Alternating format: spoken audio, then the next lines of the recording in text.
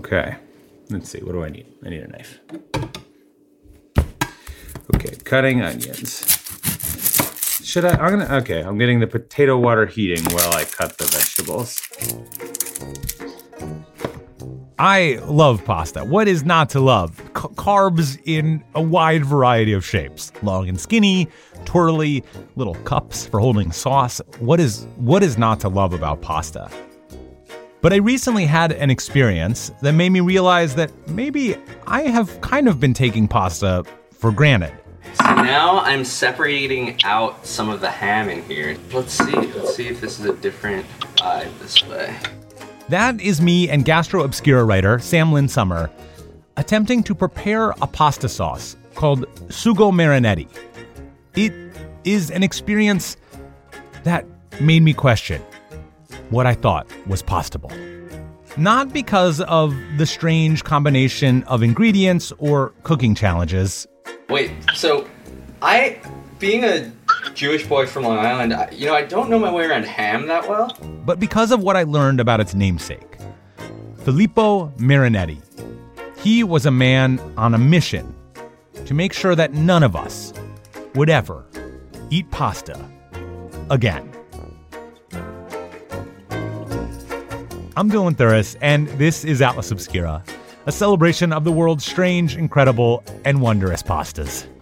Today, we are talking with Sam Lynn Summer about a truly chilling sliding doors moment in food history. It's the story of the fascist war on pasta and its somewhat surprisingly delicious legacy. After this.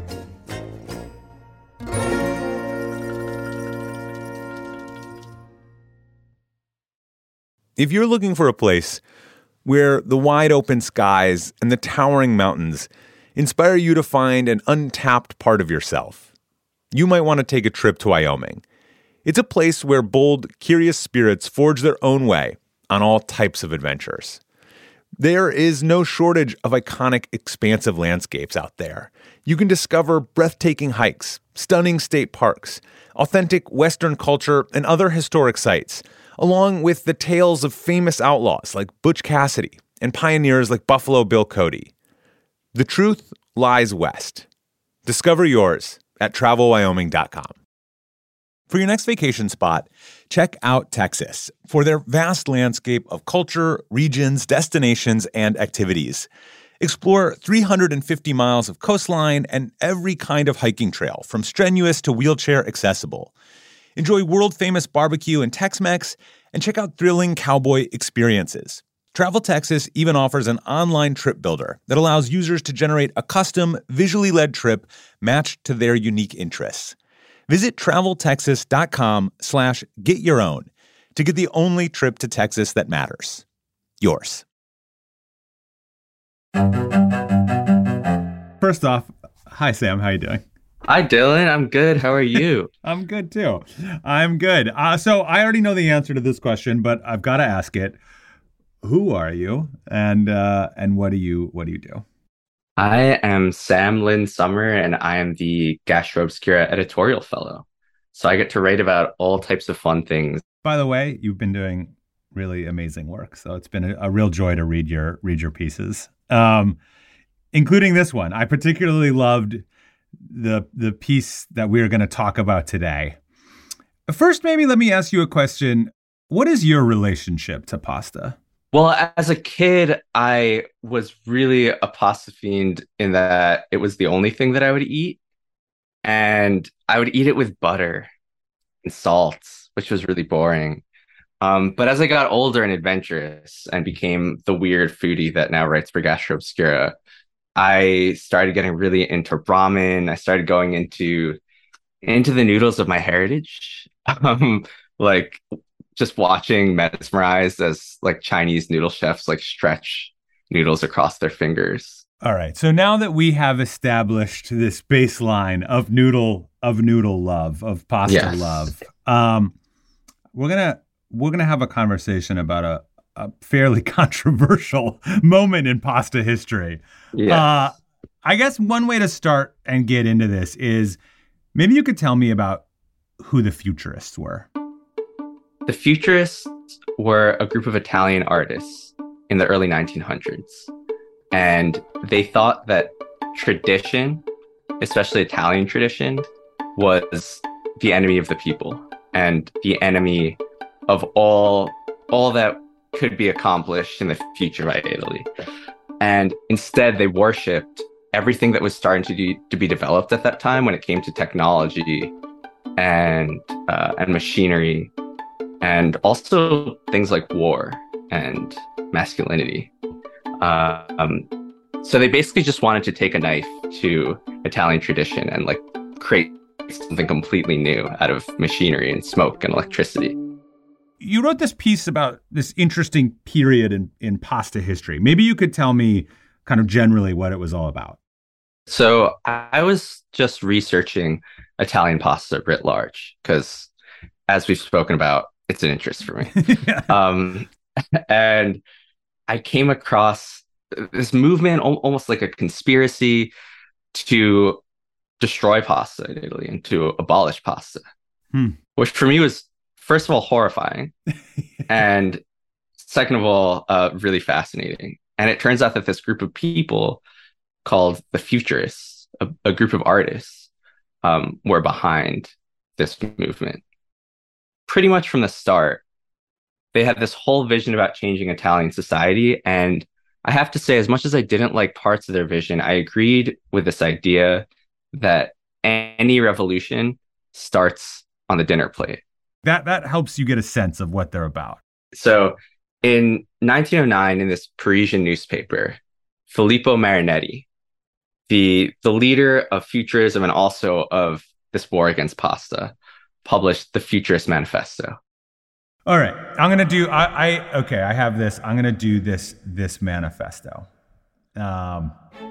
Today we establish futurism because we want to free this land from its smelly gangrene of professors, archaeologists, ciceroni, and antiquarians. For too long, Italy has been a dealer in secondhand clothes. We mean to free her from the numberless museums that cover her like so many graveyards. Oof. We will glorify war, the world's only hygiene, militarism, patriotism, the destructive gesture of freedom bringers, beautiful ideas worth dying for, and scorn for women. The scorn for women, the glory of war and militarism, those are pretty classic fascist, tent poles. Was Marinetti a fascist? He was, so very fascist. Reading what they wrote, it's sort of like, it feels to me like they were the aesthetic, like artistic backing to what became fascism. He helped found the fascist party actually in Italy, and he and Mussolini were friends. Why were they so focused on destroying Italian tradition? So I think at the time in the early 1900s, Italy was struggling to get started economically. Industrialization was happening all over the world, and Italy felt so far from its Roman past. I think they were looking to other countries and thinking, we need to get on board with this industrialization, with this technology thing, with this war thing. Yeah. And maybe that'll get us out of this funk.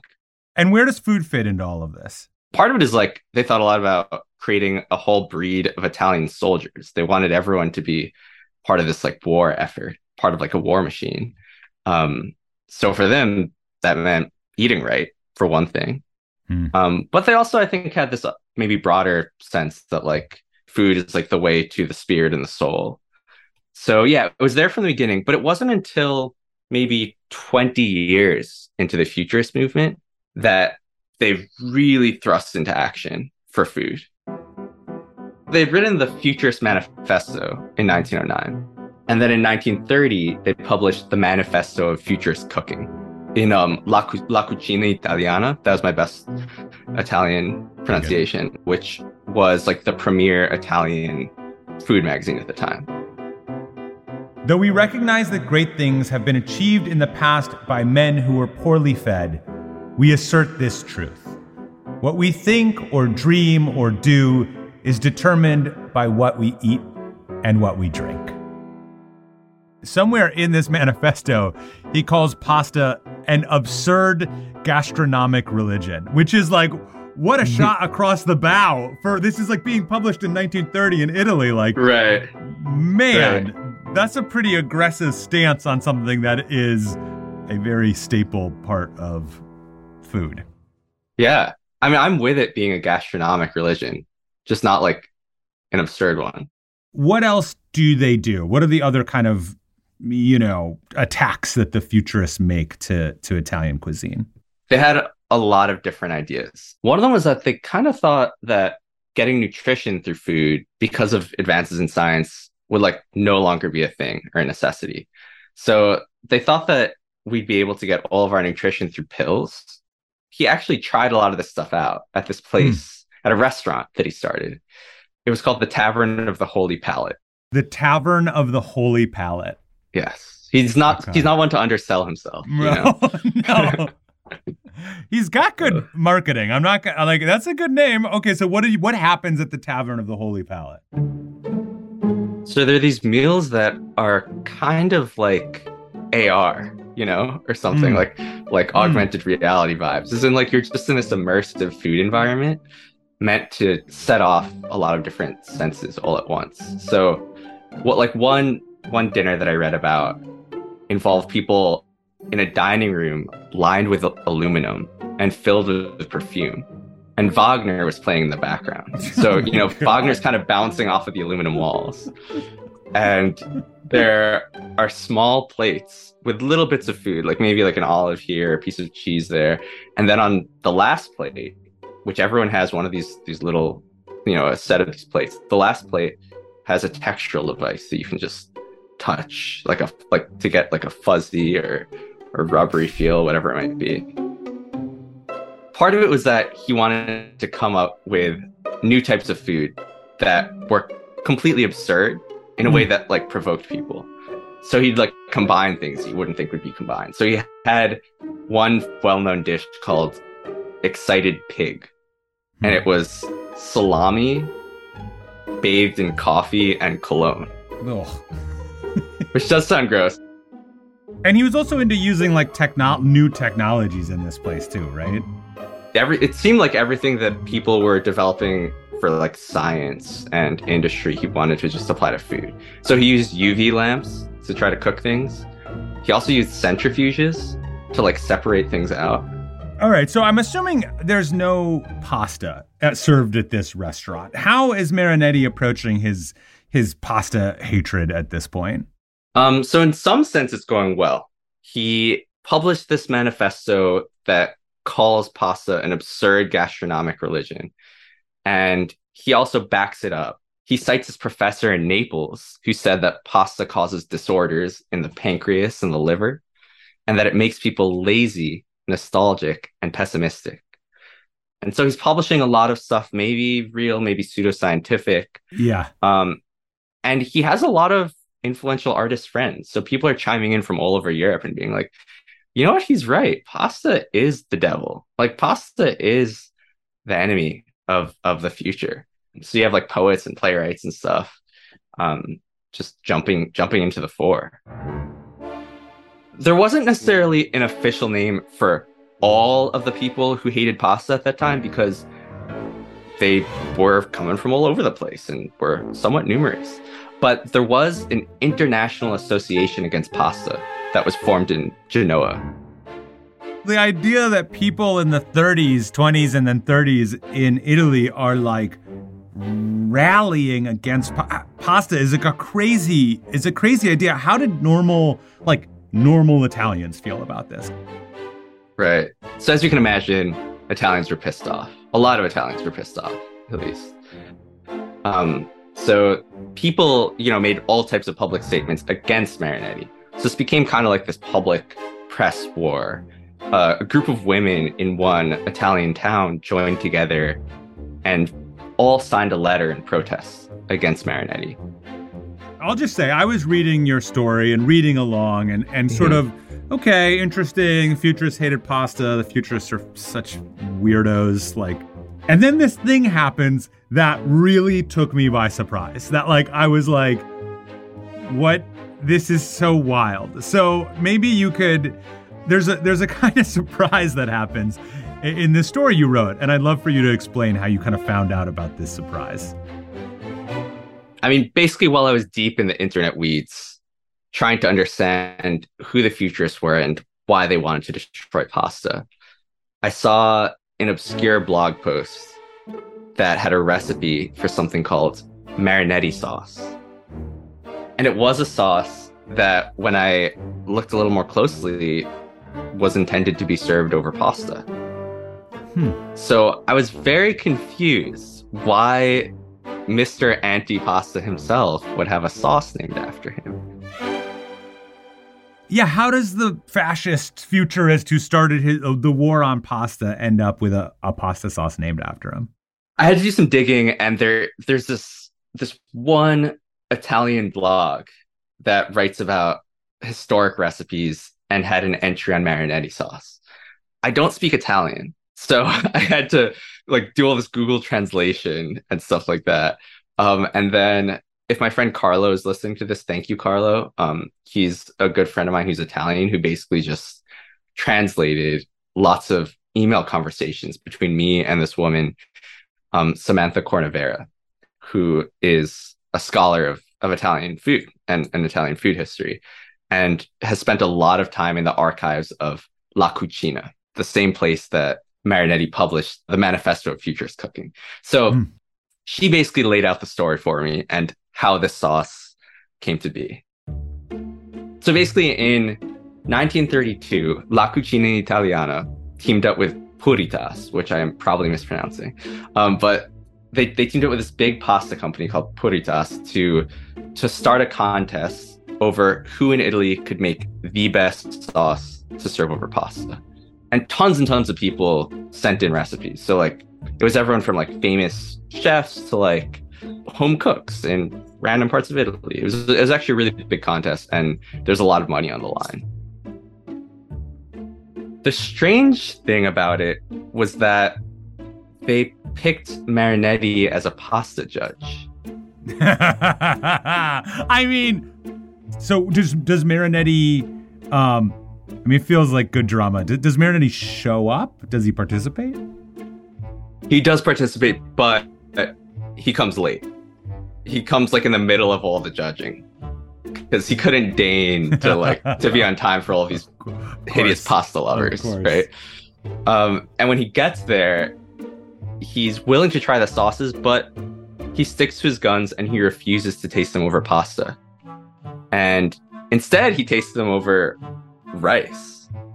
There's a winning sauce, and it's by a chef who's a former royal chef in Italy. He's this kind of a bigwig in Italian food. This guy, Amedeo Pettini. So Amedeo Pettini comes up with a sauce that is made of tomato, anchovies, sauteed artichokes, ham, and chopped pistachios. It sounds pretty cool to me. It actually sounds like it might be really good. Lo and behold, he has to come up with a name for the sauce. And he decides to name it Sugo Marinetti, or Marinetti sauce. Which you can only guess the implications and what that meant at that moment, right? I feel like that name may have come with two very healthy middle fingers up. Yeah. Did Marinetti succeed in destroying pasta and removing it from the world's cuisine? Thank God, no. Thank God. Yeah, all of our lives would be radically different, and I would say far less rich if he had won. After World War II, in the sort of economic boom that ended up happening in the middle of the 20th century, that's when pasta became the national dish. So it actually got more popular in the decades after Marinetti's crusade. Do we know what happened to Marinetti in all of this? What I do know is that in the end, his ties to Mussolini did not help him out in terms of his national standing. In the long run, I think that really tarnished his legacy. Yeah. For good reason, but so I think that he kind of started fading more and more into obscurity, especially as the world turned against fascism. Sam, this is what a fascinating conversation. What a crazy food story, starting with an obscure sauce and ending backwards into this story of futurism and fascism and the fight over pasta. So thank you for taking the time to tell me all about it. Thank you. It was a pleasure talking about it with you. If you want to know more about the sauce that survived Italy's war on pasta, check out Sam's amazing piece on atlasobscura.com. We'll put a link in the show notes. And if you really want to immerse yourself, the article also has a recipe for sugo marinetti. No comment on whether you should blend the ham or not. Our podcast is a co-production of Atlas Obscura and Stitcher Studios. The production team includes Dylan Thuras, Doug Baldinger, Camille Stanley, Manolo Morales, Baudelaire, Gabby Gladney. This episode was sound designed and mixed by Chris Naka. Our technical director is Casey Holford. I'm Dylan Thuras, wishing you all the pasta in the world. See you next time. Every day, our world gets a little more connected, but a little further apart. But then, there are moments that remind us to be more human. Thank you for calling Amica Insurance. Hey, I was just in an accident. Don't worry, we'll get you taken care of. At Amica, we understand that looking out for each other isn't new or groundbreaking. It's human. Amica, empathy is our best policy. Everybody in your crew identifies as either Big Mac Burger, McNuggets, or McCrispy Sandwich. But you're the Filet-O-Fish Sandwich all day. That crispy fish, that savory tartar sauce, that melty cheese, that pillowy bun. Yeah, you get it.